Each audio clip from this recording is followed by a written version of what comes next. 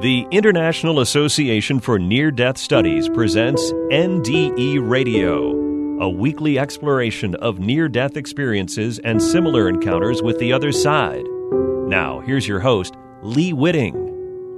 Welcome to NDE Radio. I'm your host, Lee Whitting. Today's show falls on November 1st, All Saints' Day, which seems like the perfect occasion to welcome today's guest, Julie Hedenbord, RN. Julie is the creator and host of the Everyday Miracles podcast and is passionate about sharing others' powerful testimonies that glorify God's love and the power of hope and faith. A cardiovascular intensive care nurse for 16 years and a certified nurse anesthetist, Julie was recognized by the Mecklenburg Times in 2009 as a healthcare hero. Sadly, Julie was forced to retire from a career she loved on account of several mini strokes and a traumatic neck injury.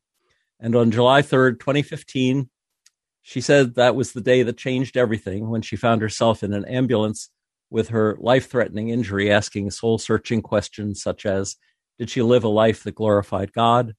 Did she use her God-given gifts to make a difference in the lives of others? Happily, Julie was blessed with a healing miracle and a second chance, and this spiritually transformative experience became the catalyst for her new calling, realized in the Everyday Miracles podcast. Julie was podcast inspired by her own STEs, and her shows are based on interviews with others who share with her their visions, OBEs, and other STE-based miracles. Julie lives in Charlotte, North Carolina, with her husband, 2 children, a spirited Australian Shepherd mix, and a mini Labradoodle. Julie, welcome to NDE Radio. Oh, thank you, Lee. It's a pleasure to be here. I've really enjoyed your show. Well, I enjoyed yours, and so it's great that we have this chance to do one together. Sister podcaster. Yes. I'm so glad you could be here on NDE Radio. Julie, except for a time in college when a favorite professor inflicted his atheist notions on you, you've been a serious Christian most of your life. And as a nurse, you witnessed some patients' STEs that strengthened your faith and even changed your life. And one of the ones that you told me about was a man who coded. Could you tell us that story? Oh, I'd be thrilled to tell you that story. Yes, I actually worked in the cardiovascular ICU for 2 years before I became a nurse anesthetist, and the bulk of that, my career, 16 years in anesthesia. But in the time that I was working in the CVICU, I'd actually lost my faith because of my professor that I had so much respect for. It really shook me to hear his views.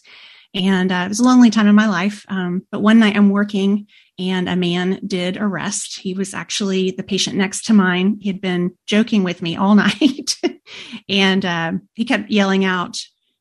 I was asking my patient to squeeze my hands. They were waking up from bypass surgery. And he kept yelling out, come on in here, I'll squeeze you.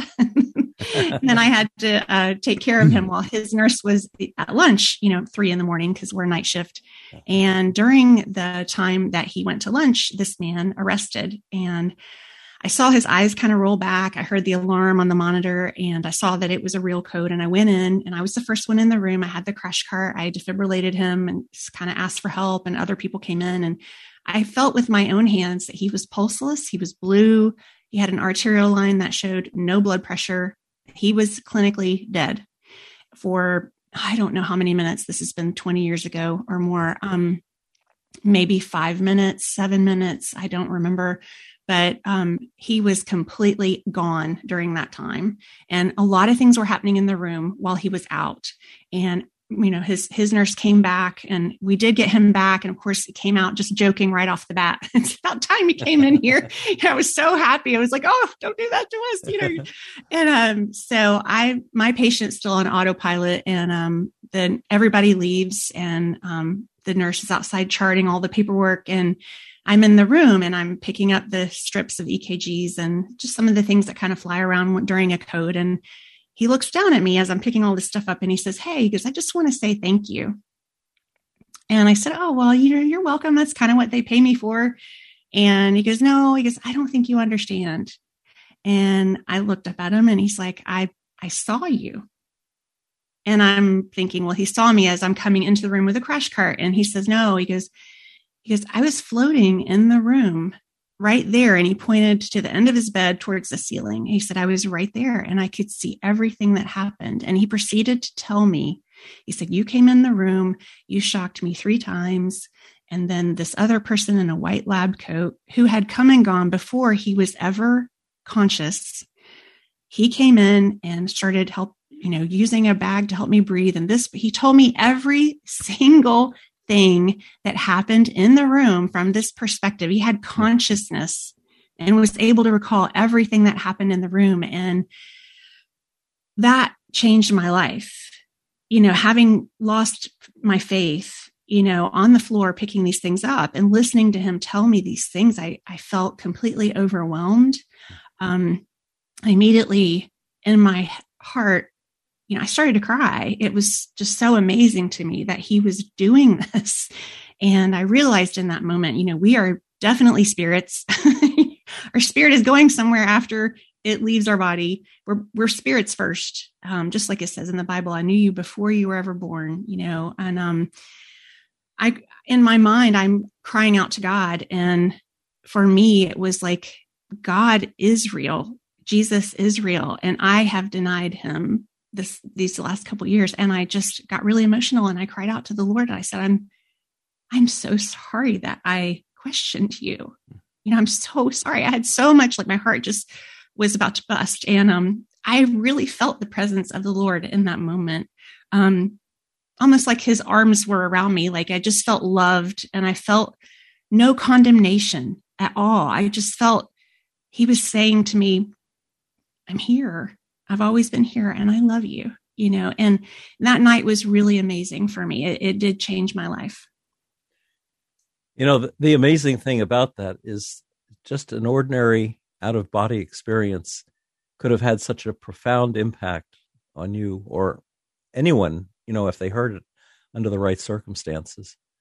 That these stories have so much power where they're needed, at the time they're needed, that it can change a person's life just to hear a story like this, which is why you and I are doing what we're doing. Yes. And we're getting, I believe in testimonies. So, yes. Then there was a woman who was visited before she died. Yes, that was another thing that I saw. I think they're called death visions. I actually interviewed a chaplain. I love chaplains, by the way. Chaplains and missionaries always have the best stories to share if you're at a party. But yes, he shared that on the podcast. And it was amazing. I still remember that too, very clearly. I had a patient and I don't remember if she had open heart surgery. That was the unit I was working on, but occasionally we had other things. And she was lucid, totally oriented, person, place, and time. And I noticed she was in the room by herself, and I was outside the room. They're kind of sliding glass doors, and I looked in, and she's very animated. She's having this amazing reunion. Like there's nobody in the room. And I don't know if I had just come on my shift, but I was like, oh my, she's hallucinating, is my first thought as a clinician. So I looked down, I'm like, what did she have? Morphine, and she was very much enjoying this moment.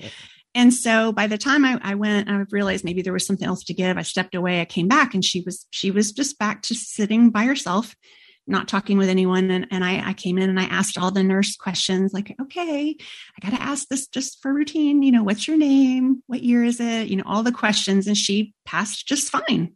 And I thought, well, that is so odd. That's so odd. And I almost felt like, should I ask her? Like, who were you just talking to? And I think the next day I came on and she had passed away. And, that family member, a lot of times what I used to see and recall, the family members come to you and they say, my mom is saying that she talked to her sister. That was the more common thing. I know that's what I saw, because now seeing the other pieces come in, it does happen. People are greeted. And I do believe our God has so much mercy and love for us that that's a way that he helps us in the transition. And I don't know if people say like, oh, my previous loved one came. I don't know if that's an angel because some people say, well, you can't come back. When, I don't know if the angel appears as that person or if it is that person's spirit. I know it happens. So that gives me a lot of, I don't know, I think that's a really neat way that God helps us in that time.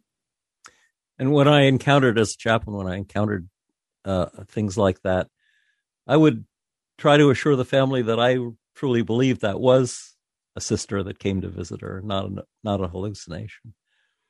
That because that had the capacity to perhaps strengthen their faith as well. Absolutely. And it gives them tremendous peace. Yes, absolutely. It's really neat to see. And, I've learned also, I've seen those people arrest shortly. And sometimes it's imminent, they arrest, or sometimes it's within the next day. I can't put a number on it, but, even the nurses would kind of joke about it. Like, well, they had a visitor. You might want to get the crash cart near the room because we knew. And it was that kind of common knowledge in our ICU. But I just think it's a beautiful thing that happens. Now, you said that you never had someone that had a bad experience as with an NDE or a out of body experience, but that a patient had an experience like that, and a nurse told you to go in and see. Yes, him. Yes. I remember that very well. There was a woman that I worked with, and some people, even in the nursing community, at first they may not be open to talking about these things. I think, and I've met other nurses in other ICUs that say they haven't seen these kinds of things, but in our unit, this one lady and I were talking, and she was a mentor to me. And I told her about this experience that I had with the one gentleman. And I said, do you see that? And she's like, oh yeah. She's like, she was a nurse for a long time. And she said, have you ever seen anyone that had a bad experience? And I was like, oh, I've only seen a few things. I hadn't been a nurse that long. And she's like, oh, it happens. And I don't remember how much longer after this conversation, but she came and got me one day on a shift. And she said, hey, she said, remember that conversation we had? And she goes, come here. She goes, and her patient had coded and he was resuscitated, but, she said, come over here and look into his eyes. And I went over, and this man was absolutely terrified, and he was calling out for the chaplain. He had seen some horrific things. Apparently, I didn't even really want to ask what he had seen, but I remember that. And even the feeling in the room, some people can pick up on things, and I'm kind of a feeler, I kind of pick up on the energy. I don't know. But it was just, it was not good. It was not good at all. And I only had seen so many in the 2 years in the ICU, and luckily not in anesthesia. I didn't have that experience, but I will never forget that. Do you know if the chaplain came to talk with him? Mm-hmm. But probably didn't say anything to you afterwards about honestly, I was probably too busy with my patients. So, yes. Yeah. Wow. And maybe this is kind of jumping too far over, but one of the shows that you mentioned that you did an interview on your podcast with was a person who had been a Satan worshiper and converted. Maybe this is the time to talk about that. Yeah, sure. When I started the podcast, I really prayed for God to lead me, and he led me to interview this man. And I had heard about him. His name is Michael Lehan. He was a 20-year Satanist, and he actually got an assignment from, he called it a death angel, to kill Pastor Craig Rochelle. And I had heard about this. I'd heard about this years back. I didn't even know the man's name. I think we had a guest pastor, and he brought up the example of something within that situation at the church in a sermon. And over quarantine, I kept having this thought, you should interview that man that tried to kill Craig Rochelle. And I'm thinking, I don't want to interview a Satanist. It's kind of how God leads me in this podcast. And I just shoved the thought back. I didn't know if the man was still a Satanist or if he was in jail. I had no idea. And the thought kept coming back. And so I thought, okay, Lord, if this is you, so I Googled Satanist Craig Rochelle, and there was Michael Lehan. And I reached out. He is a totally evangelist now, loves Jesus. He has a major motion picture coming out actually about his experience. But yes, he was on the dark side. His book was very sobering to me. And luckily he has found truth and he's been delivered from those things. And his testimony is absolutely amazing. Amazing. Did he say what brought the change about? Oh, it's a whole story. But, he was crying. He was angry with God and he was confused and he was going to kill himself. At the church, the day he came actually with a gun to kill the pastor after plotting for a year. Wow. I believe he said that something just happened in his heart and he turned himself in. I think the Holy Spirit came over him. And I think it's a great example. That testimony is a great example that we can never be too far from Christ. Redemption is possible for all of us. It's just, it's amazing. It's amazing. And yeah, I hope the movie's called The Adversary, or that might be the book, but it's coming out hopefully this next year. It'll be amazing. Yeah. But yes, he had to go through a process and it didn't happen immediately. But he did go through a form of deliverance and God has saved him. And really these hellish and near-death experiences, that what they call DNDEs, or distressing near-death experiences, are a message from the other side to get your life in order, to straighten things out.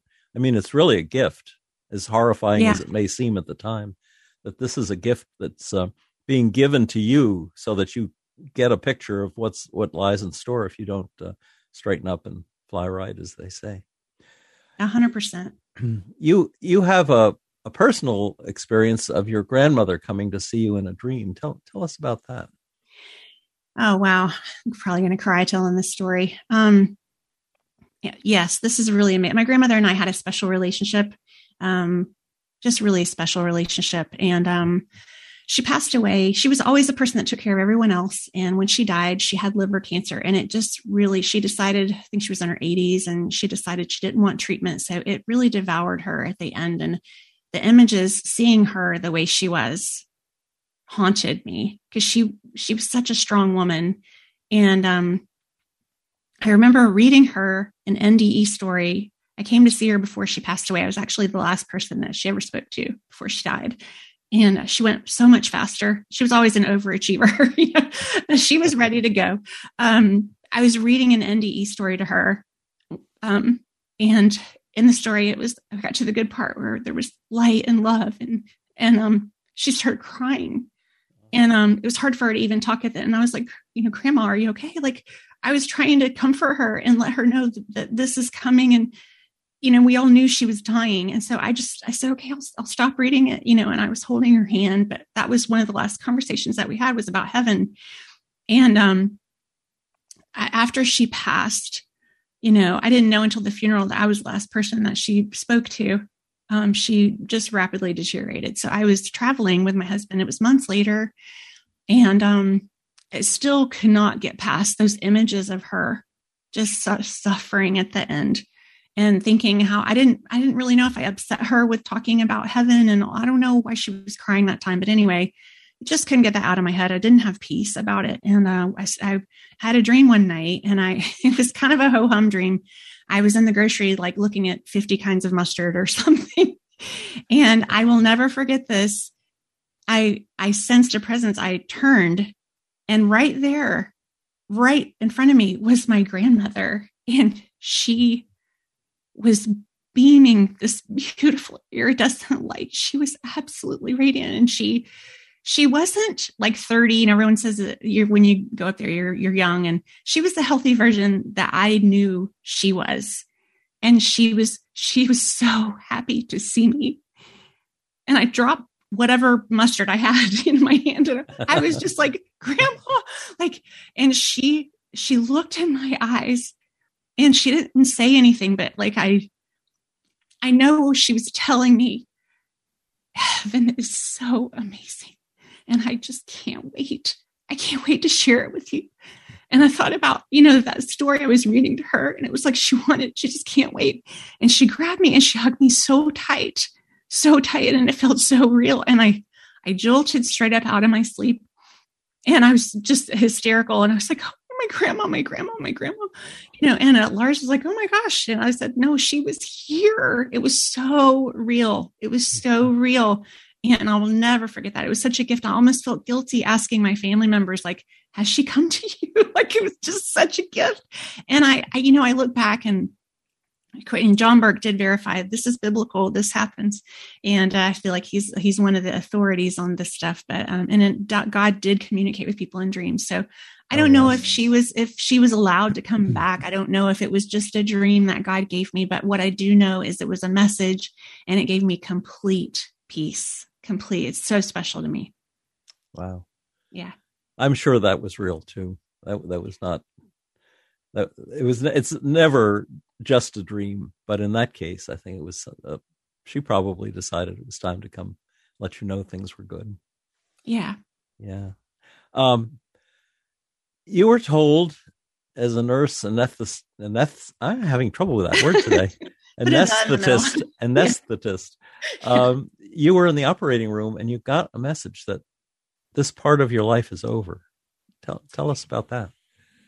Yes, sometimes God calls us away from things that we think are the places that we're supposed to be. And I love doing anesthesia. I would walk down the halls to meet my next patient. I would pray, about the next, God, help me have the words, And one morning I was doing a case and everything was very routine. Had a beautiful day, smooth induction. I intubated the patient and everything was just going well. And felt like I was in my flow state, and I turned to put my blade in a towel. And as I turned, I still remember exactly where I was when I heard this, but I heard so clearly in my head, as I turned, this part of your life is over. And I did not know that was the Lord speaking to me. I thought, did I eat something? Like, why would I? It was so not what I expected. And I just thought, I was so troubled by it. I was saddened because I worked really hard to have that degree. And I felt like I was exactly where this is my calling. I'd done it long enough that I felt proficient. And I remember going home and asking my husband, like, why would I think that? It was so clear. And when you look in the Bible, God, he kind of lets people know something is about to happen. He does that in all the stories. There are lots of people that are kind of given, hey, this is going to happen. So I looking back on that, I realized that was the Lord speaking to me. How much of a warning was that? How soon after that did you have your physical problems? Oh, wow. I wish I had journaled it. Got to journal these things. Again, I didn't know, it's the creator of the universe probably sent me a message. I didn't think that. Maybe a year. I actually had to stop working. I'm technically disabled because I have severe scoliosis. And then the injury that I had was with my neck. And a practitioner had tried to treat me by adjusting my neck. And it's my belief that is what caused the injury. But yes, it was a life-threatening injury that happened in 2015. And that's when everything really started to shift. Now, you said something to me about you got an overwhelming sensation that flooded over you that you should go to the hospital right away. Yes, this was describe that. Yes, this was probably the biggest supernatural piece I feel like that I've ever experienced personally. Like I told you, I had the treatment, and sometimes that injury, if it happens related to that, people can code right there in the office when it happens. Again, I can't say 100% that this treatment is what caused the injury, but it's a known cause of the injury. It's the number one cause of this injury. And it happened pretty soon after, but I had the treatment and then I left and I didn't have any pain before. And then I started noticing pain after, and over a couple of days, I had decreased range of motion. I had more pain. I started having dizziness, and I was calling him and saying, something's wrong. Ever since you did that, something is not right. And the place he was working on was very high on my neck, and that is more risky, C2. So yes. So I had some mini strokes, or TIAs is what we call them, transient ischemic attacks. And they're kind of like a warning sign for a stroke. But with the injury that I had, you can actually die of a stroke. Basically, I had bilateral vertebral artery dissections, and I had an aneurysm at that level, which I can't say for sure. May have been there before, but it was at that location where we were working. I still have that, but it's stable. Yes, I had these signs. And even doing neuro anesthesia and working in the neuro ICU, like I had a small vision change, and I was still blowing it off, just thinking, oh, I just need to eat something. But inside I knew something wasn't right. But my husband was on a mission trip. We were throwing a huge July 4th party. I had all these things happening. My kids were all over me. And I thought, I don't know what's going on with this little vision thing I just had, but I'm going to eat something and get the kids to the pool. And as I was kind of gathering some things to go to the pool, something happened to me. And this overwhelming feeling, it's hard to describe. It flooded through me. It was like a rush of feeling that flooded from my head to my toes. It left goosebumps all over my body. And it was almost like being hit with like a spiritual hammer or something. I just like, whoa, what was that? And in the feeling, there were no words or anything, but the feeling that it told me instantly was, you have to go to the emergency room right now. I mean, there was the similar, like if someone had broken into my house, taken me by the shoulder, shaken me and screamed that in my face, that is the feeling it gave me. Like, oh my gosh. And at that moment, my mother-in-law walks through the back door of our house. And which she typically came around that time, but it was right at that moment. And she comes in to find me just totally stunned. She's like, what's wrong? And I said, this is crazy. Like, I have to go to the emergency room right now. And long and short of it, they almost sent me home, but I kept telling them, I'm like, look, I'm not seeking drugs. Something's not right. And they didn't send me home. They did the CAT scan, and the doctor said, let's just rule things out. Let's just do this. You said you might've had a vision chance. I said, something is not right. Ever since I had that treatment, something's wrong. And they did the CAT scan, and she came back in and she was in complete shock. She said, you have your arteries, both arteries are dissected, your vertebrals, and you have an aneurysm. And she was just completely shocked that she's like, and you're sitting here talking to me totally alert. Like, and I was like, oh my gosh, like, I said, well, what's going to happen? Are they going to stent me, or can I eat? Is my party canceled? Like, all these things are flooding in my head. And she's like, we're getting a transport vehicle. We're going to take you to the ICU downtown by ambulance. I'm calling the neurosurgeon now. I don't know what is the next step. And I just was in complete shock. And I in that moment, I realized, like, whatever that was, at the time I recorded the video, I'm like, maybe it was my grandma's spirit. Like, I think it was probably an angel that gave me, they are messengers. An angel told me, you got to go right now. And they were able to get me on anticoagulants and check everything out. And there are people that die from this. And I had both.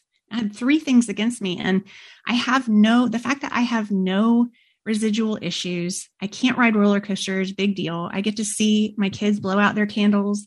Like, it is a complete miracle. It is a complete miracle. And I know that I was told to go to the ER. Did you tell the doctor that you'd been told by something supernatural to go to the ER? Yes, I know. I know what that feels like, for someone to listen to you and for someone to avoid that topic. And, when you're going through something like this, it was my neurologist. I remember looking at, asking people, I'm like, am I going to be okay? Like, and nobody could really assure me of that in the ICU. I heard the ambulance drivers talking, and I knew I might die today. Like as you said in the intro, it was a pivotal moment for me. Ultimately, it motivated me to surrender my life to Christ totally. I'd surrendered pieces of my life to him before, but not really fully. And I feel like that is really what's accelerated my whole journey, and being able to hear from God and know God and let him guide me to all these amazing people. So it was an amazing experience. I'm just super grateful. So it was an altar call, not in a church, but in a hospital. Yes, it was. And I think I told Lilia, at first, especially having a doctor that's kind of like, oh, okay, well, I got it. Didn't want to listen to what I had to say, but it was a little too much for him. I started feeling really I started questioning it because I'm like, well, this was a brain event. So maybe something happened in my brain. I started to actually question it. But I knew that was something really different that had happened to me. I did not think it was from my brain, what was happening with the mini strokes. And we were on a vacation about a month later, which I almost didn't get to go on. But on that trip, I heard a man telling a testimony. We were on a boat in the middle, and then we were just driving back, and he got up and told a testimony of how he was in Alaska in freezing water, way out, getting late. And I had been praying to God, show me, what is this? So their boat was sinking, and it was dark, and they were drowning. And there was a fisherman in a boat not far away. And he said, what he described, he said, the fisherman said, this overwhelming flood of this feeling came over him through his head to his, it was exactly what I experienced. And it told the fisherman to go this direction and to the middle of nothing, like at night, like there was no reason to go there, and it saved their lives. And so it was a real testimony for the three of them, but he knew he had to go, and he didn't know why, but it was so overwhelming. And so it really validated that I had a true experience. And I believe an angel told me to do that, and it saved my life possibly. So it was really neat that God confirmed that experience for me with the fisherman. Yeah, isn't that amazing? There are no coincidences. No. that story should come along just in time to reassure you that your experience was real. Mm-hmm. So talk about your recovery, because it was a kind of a miraculous thing that happened for you. Yeah, my recovery, well, I'm really big on justice. We have these struggles with my daughter, and I'm like, what is she so hung up on that for? She gets that from me, I've learned. But, I used to help write policy at the first hospital that I worked at. And, I think there's a best way to do things. And if I had a patient who had a skin tear or any complication, like I was on fire to get right out to the family and explain, this was happened. And we're going to do everything we can. And I just felt a big responsibility. And, in my work, like every month we have meetings, like of how to improve our care. And we track every single little thing that happens. So when this happened to me, I told you it was my belief that this person caused it. And I really liked this person. And I reached out to him after I got out of the intensive care unit, and I was crying. And I said, I don't know how to tell you this, but this has happened to me. And I really believe it was what we did. And he did say he was sorry. He was it's the number one reason they get sued. So I'm sure there was some fear too, naturally. And I was not litigious. I told him that I'm not litigious. I know this, you never would have wanted this to happen, but like, I want to come in with my records and I want people to learn from this. I felt like it could be helpful for someone else. And so I asked him that, and I called him, and he would not see me after that. He would not talk to me after that. And I was told I had it like an open shut case, and it was, I won't get into all that, but I just felt like that's not the answer. I had a lot of pain in the healing. It's really a weird pain that you have with that injury. And it doesn't really respond to pain medicine like other things. I don't know why. I had almost panic attacks because they told me when I left, they said, well, the aneurysm probably won't rupture.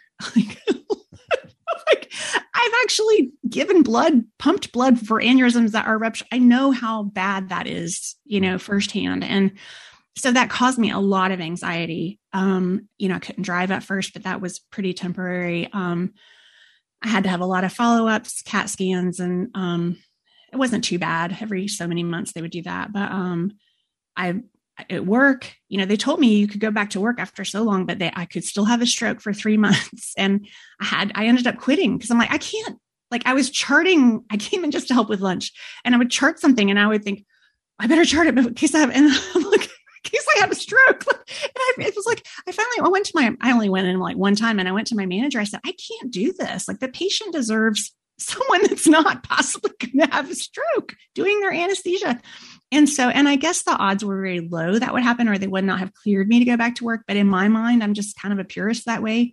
So I quit my job. It was the one thing I felt like I was good at and that I loved. And so that was gone. I had a falling out with my best friend who was married to someone else in the same profession, not the same person that did this, and I was trying to promote people to go to him. And that really hurt me. So all of these things were happening. And at the same time, I had this amazing miracle physically. So you layer on like guilt and shame, like you should be dancing in the street. It was awful. I didn't know how to forgive him. I know I'm supposed to, but it was like, I don't feel it, God. I'm just mad. And God sent people. And I guess this is how part of the podcast really started is, and the devil can send people too, but God sent some amazing people to me. And I isolated myself and they were pulling me out of that. I got invited to this Bible study. My Bible hadn't even been opened. I didn't even know where it was. I've come a long way. But God sent a lot of people to tell me their testimony, and when you're in, my pastor just said this last weekend, he said, faith fluctuates. And when you go through something really hard and you're maybe you're mad at God, it's not a sin to be mad. We all have emotions. God knows how we feel, but I was struggling and I was trying to pray for him, but my prayers were even pitiful for this because you're supposed to pray for those people that hurt you. And, but they got better because I was obedient and I just kept praying God to help me. And it took me a year to forgive this man. But all of those testimonies that I heard, they were like life preservers to me of hope. And it was just so amazing. And I knew God was doing something in my life, but there were times I'm like, God, how are you going to use this really? And then I got told I was disabled. There's so many pieces, but God was working in all of it. But you avoided spine surgery, didn't you? So far, I have avoided spine surgery. That's another miracle, really. I don't even talk about because I have so many others to talk about. But even the woman I work with, she's like, Julie, if I didn't know you and meet you, I wouldn't believe this is even your x-ray. They've told me I wouldn't make it past 2018 or 19. They said, you can't make it past that. You're going to need two rows of hardware. Like it's major. Like I'll be out for a year at best, and I won't be able to bend. Like it's not very, and it won't even straighten my curve out all the way. Like it's maybe keep it from getting worse. Like why would anyone want to buy that, So God is I'm not working now, which I do think helps because at the end there were days where I couldn't feel my left leg. I would do anesthesia on these kids and I loved carrying them, but I just couldn't do that anymore. And, so God is sustaining me. And that's really my prayer. Obviously I pray for healing, but I feel like, well, there's a reason he's not doing this yet. And maybe this is my miracle that I'm still going. And I just ask him, give me what I need to finish what I need to do here, and I trust you. So just make it count. And so you had to give up the career that you loved and felt totally suited for. Mm-hmm. And you're wondering what to do next. And then there's the miracle at Exxon. Yes. Yes, I had two visions. It's funny, I didn't think of them as visions because I always think of Ezekiel like these grandiose, like huge, major things. But one of the mornings in this whole journey, I woke up and I saw on my wall when I woke up, it was so clear. It was like a newspaper title, and it said "Miracle at Exxon," and essentially, I knew what that meant. The year I told you it took me a year to forgive my chiropractor, and there I just said it. I did forgive him, and I was really in a place of peace. And I texted that to my friend in my Bible study, and I told her, I said, I'm just trusting God. And minutes later, I'm at a gas station face to face with my chiropractor, and it was an Exxon station. And all of a sudden, here I am all forgiven and at peace. And all of a sudden I was just so emotional. I didn't know if I was going to hug him or punch him. Like I just had so much emotion as seeing him. And I prayed and I said, God, please help me right now. I don't know if I can do this. And I went up to him, we talked. 2 days later, we're in his office laughing and having an amazing time. And he told me as I was walking out, he said, what's crazy? He's like, I didn't even need gas that day. I had 3/4 of a tank. I have no idea why the light wasn't red. It's like I didn't even need gas. And he's like, we should have done this a long time ago. And I said, no, it's exactly the way it was supposed to be. Yeah.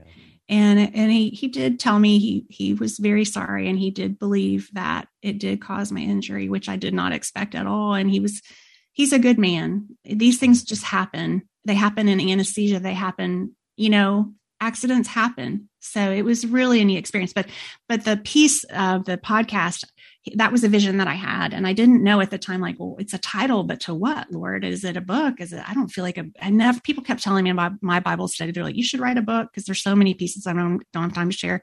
And I'm like, I just don't feel like that's it. I mean, I didn't see Jesus or, I don't like, so the second vision that I had, if you don't mind, I'll go right into that because that plays right into the cause. But so there's a puzzle piece, and I think God gives us these pieces. He's actually drawing us to him. I think he loves partnering with us. He really does. It's a joy of his. So, I had to pray into that. What does that mean? And I knew God was doing something. I'm like, there are all these closed doors. What is coming? And sometimes it's like, just show me. But I wasn't quite ready. I had to heal. I had to get through some things. And I'm at this event with my husband in California.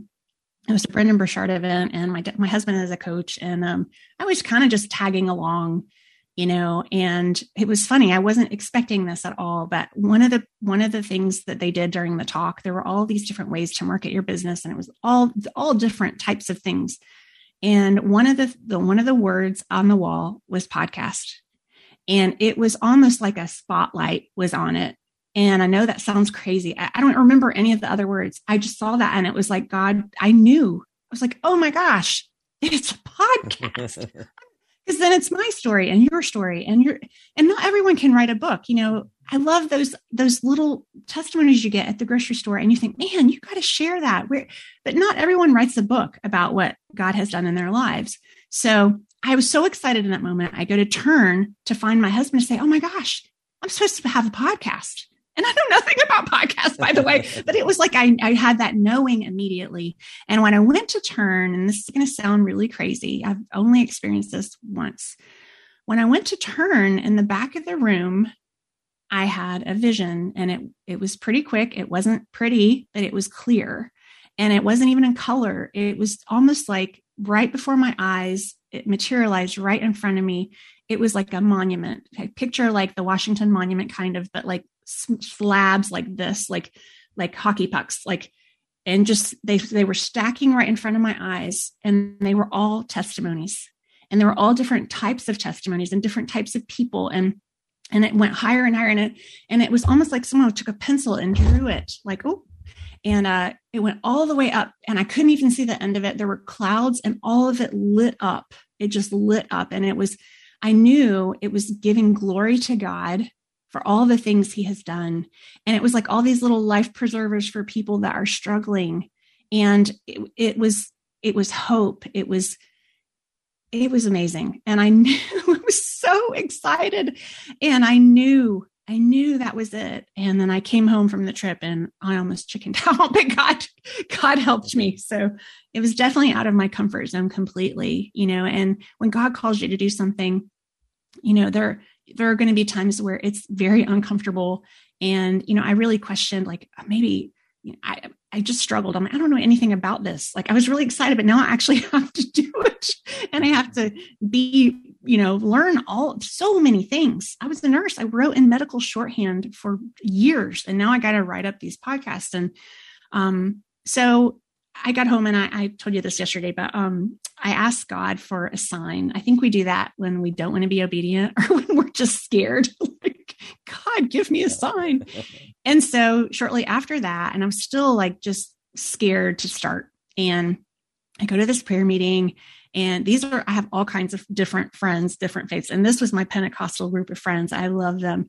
And I come in, and there's a girl sitting down, and everyone's gushing over her, and they're talking about her amazing testimony. She was within hours of death, and it's just amazing. And so then they all kind of walk away, and I'm kind of sitting there, and I just pull her to the corner. I'm like, my name is, Julie, and I'm just thinking about doing this podcast to share testimonies. And before I could say another word, she's like, oh my goodness, this is the answer to my prayer. And she starts crying, and the whole room is like, what's going on? And the leader's like, okay, hold on, everybody. Let's figure what's happening here. And I was just like, okay, Lord, that's my sign. I asked for it. So God has a sense of humor, but it actually came on the podcast and things started rolling. So yes.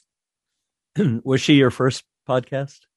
No, actually, my first podcast I met at a beauty parlor when we were both had our heads in the sink.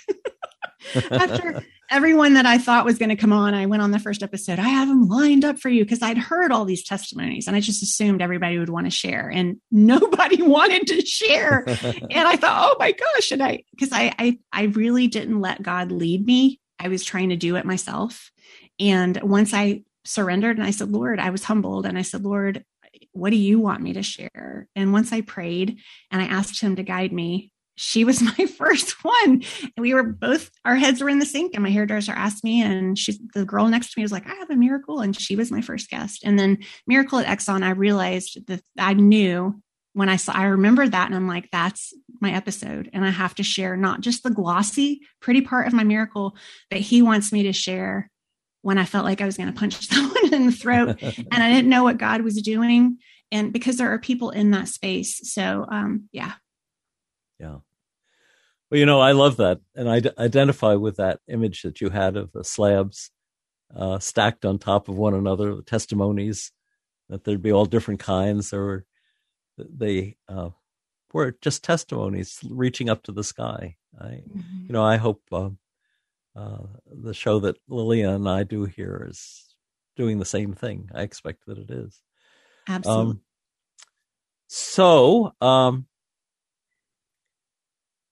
How many episodes have you done so far? I have 80 right now. It's been almost 3 years. I started it on Christmas Day, Jesus' birthday that we observe. So this December, this Christmas will be 3 years, and it's been 80. And the stuff that he sends me when I pray, that's the question everybody asks. Like, how do you find these people? And I could write a book just on that. And my husband's like, if I didn't see it, I wouldn't believe it. Like at airports, random places, on a rock in Aruba. Like, it's just really been awesome to see him doing the work and guiding me. It's really been awesome. What are some of the other stories interviews that you've done that really struck you personally, that spoke to you in a personal way? Oh, there's so many. I had that told you about the former Satanist. Yes. And I've had 2 resurrection type miracles. A man was found dead. They don't even know how long he was down, and he is amazing. I had an ISIS fighter that was being cared for by a nurse, a Samaritan's Purse nurse. And Brittany, she actually gave the National Day of Prayer opening. She was there. She was my guest on my podcast. She's a pastor locally. She was able to convert an ISIS fighter, and he accepted Jesus. It's just an absolute amazing thing. Paralyzed man, 10 years, unilateral paralysis, was healed on a prayer thing. It's on video. There's medical records, and he's been doing the circuit. It's just absolutely amazing. I didn't think that would be something I would share. Provision, NDEs, I've started getting more comfortable sharing those. Miracles of comfort. There was a man in Texas who lost his son from a brain-eating amoeba years back. Remember when the kids happened a few times, and yes. It was an infection. He contacted me from Houston. Nice family. Oh my gosh. And I thought, how am I going to even do this? He lost his son. Like, he's praising God from a place of loss, because what had happened, someone saw Jesus at the bedside holding their son. So they had this amazing vision, and then he's had many confirmations that Hudson's in heaven, and reassurances, God is close to the brokenhearted. And that touched me so much, that testimony, because again, it's one thing to praise God from a place of just this huge, spectacular thing, but losing a child is something nobody can imagine. Also, human trafficking. I had Rebecca Bender. I think she's kind of famous. God put that on my heart, human trafficking. I did 2 videos of someone locally who works and rescues human traffic victims here in Charlotte. And I told her, I said, there's got to be there's a third. I just knew there was a third. I said, I feel like I want someone who's been trafficked to speak, and that's got to be hard. And like a week later, I'm at this event and Rebecca Bender is up on stage. She was trafficked, branded, brainwashed for 6 years in Las Vegas. She's been delivered. She has a seminary degree, and now she's working with Congress and the FBI. She has an academy all over the world for people to help people. I mean, just amazing, amazing. And I knew there was weird. I knew there was supposed to be a third, and I was scared to ask her because I'm like, it has to be her. Like, of course she said yes. Oh my gosh. There's a Muslim woman who was saved by Jesus twice. The chaplain, I do love that chaplain one. There's so many, I could just keep going. And this just healing, orchestration. It's just undeniable that there's a God when you read these stories, when you hear these testimonies. You and I have both worked in medical settings, and so I guess we both know how turned off doctors and nurses can be, some of them, by hearing NDEs, out-of-body experiences, visions, and it's always a concern. It was always a concern to me as a chaplain, at any rate, that they were just telling the patient that might start to relate the story. Oh, that was just a hallucination. That was a dream. That was that tunnel thing was just the dying of the optic nerve. They've got all sorts of medical or pseudo-medical reasons for trying to explain how an NDE might have taken place. And it really puts the patient down, because the patient has just had the most amazing personal mystical experience of their whole lives, probably. So how do you think we should deal, or how could we enlighten, maybe the better way to put it, the medical staff that's still living in the dark ages as far as these events are concerned? That's a great question. As a nurse, and granted, I trained a long time ago, but I think it was the mid-90s, I was in school, and they trained us as nurses. When someone says something that is not in line with reality, we were told that's what you tell them. You bring them back from out of that. You take them out of that and say, no, that's a hallucination. So I can see why people would do that. I told you I had kind of the sense about things. And I think for me, it was just different when someone would open up about something like that. I just felt what they were telling me was real. And I think whether you believe it or not, we're supposed to treat people holistically as with their mental health, their physical health, and their spiritual health. And I think you need to at least listen to the patient. You don't have to necessarily, I guess, if you are against it, to affirm it. I don't know how we can change that, but I do think God is working in that arena too, because there are physicians that are having experiences and they're coming out and sharing them. And I feel like that helps with that segment of the community. It gives it more validation, maybe credibility. I know Dr. Chauncey, I think, was one of them recently. He's written a book. And my second concern, and probably yours as a Christian, is that so few churches acknowledge the reality of NDEs and are reluctant to think that God is still speaking to us in supernatural ways. Yes, you're asking me how to fix that. Yes. John. Yes. Okay. Sorry. In 25 words or less, please. Okay. Sorry. No. I'm just saying it's a joke because it's such a difficult question to answer. But okay. I'm leaving it up to you. Yes. I actually ran into that myself because I got my first NDE testimony and I was so excited, and I felt it was definitely from God for me to share. And I went to my church and I talked to some of the campus pastors, and I kind of got the okay, they weren't wanting to listen. And I'm like, this is amazing. Like, why do I feel, why the weirdness? Is it an idol? Is it new? Do you consider it? I don't know. They wouldn't even talk about it. So I think the fact that, it got my attention when you have a child who's atheist parents and they come back and they're talking about Jesus, or you have a blind person who can see when they come back, or you have people that come back that don't know the Bible and they're saying scripture from their experience. I feel like that has to get some attention. And, for me, not having that, I was confused because I thought, can I share this? Is this going to, are people going to take me seriously? And my podcast was still growing. And I found John Burke's book, Imagine Heaven. And I interviewed him recently. It was absolutely amazing. And that book helped me so much because it helped me see scriptures that do correlate. And yes, we cannot use these experiences as the framework of our theology.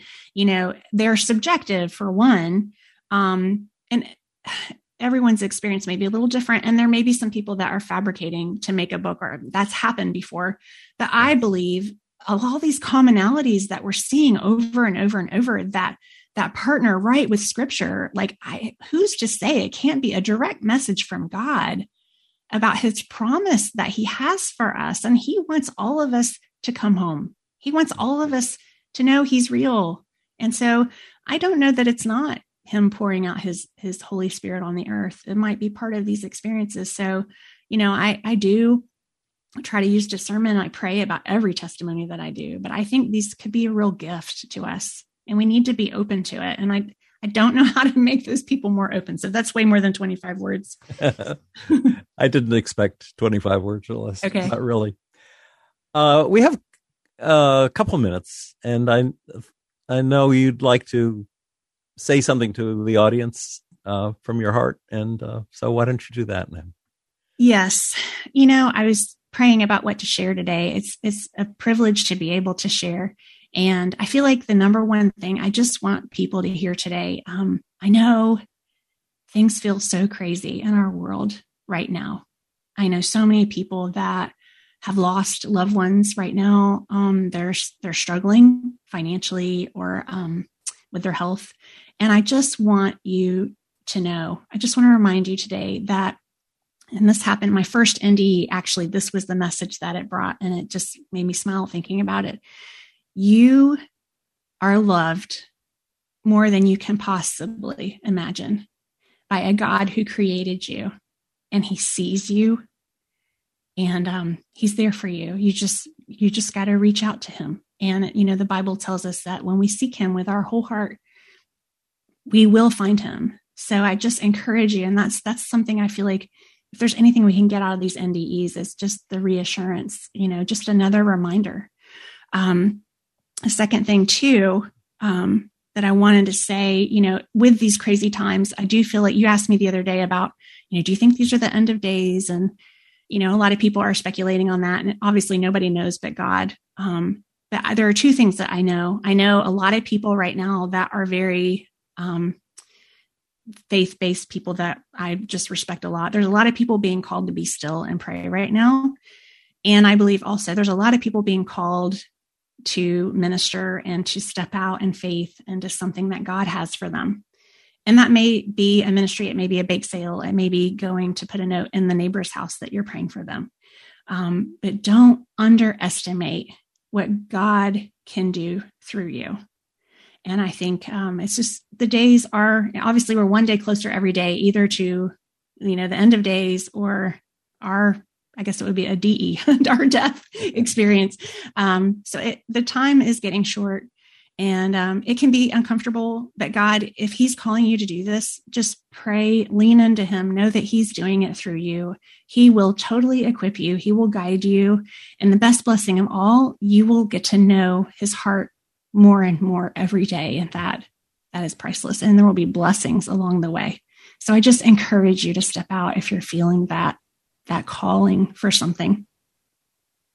Thank you. That was beautiful. That was just right. And so God bless you, Julie, and Everyday Miracles. I hope it grows and grows, and that stack of slabs that you've envisioned reaches all the way to heaven. Oh, thank you. Tell listeners how they can connect with your podcast.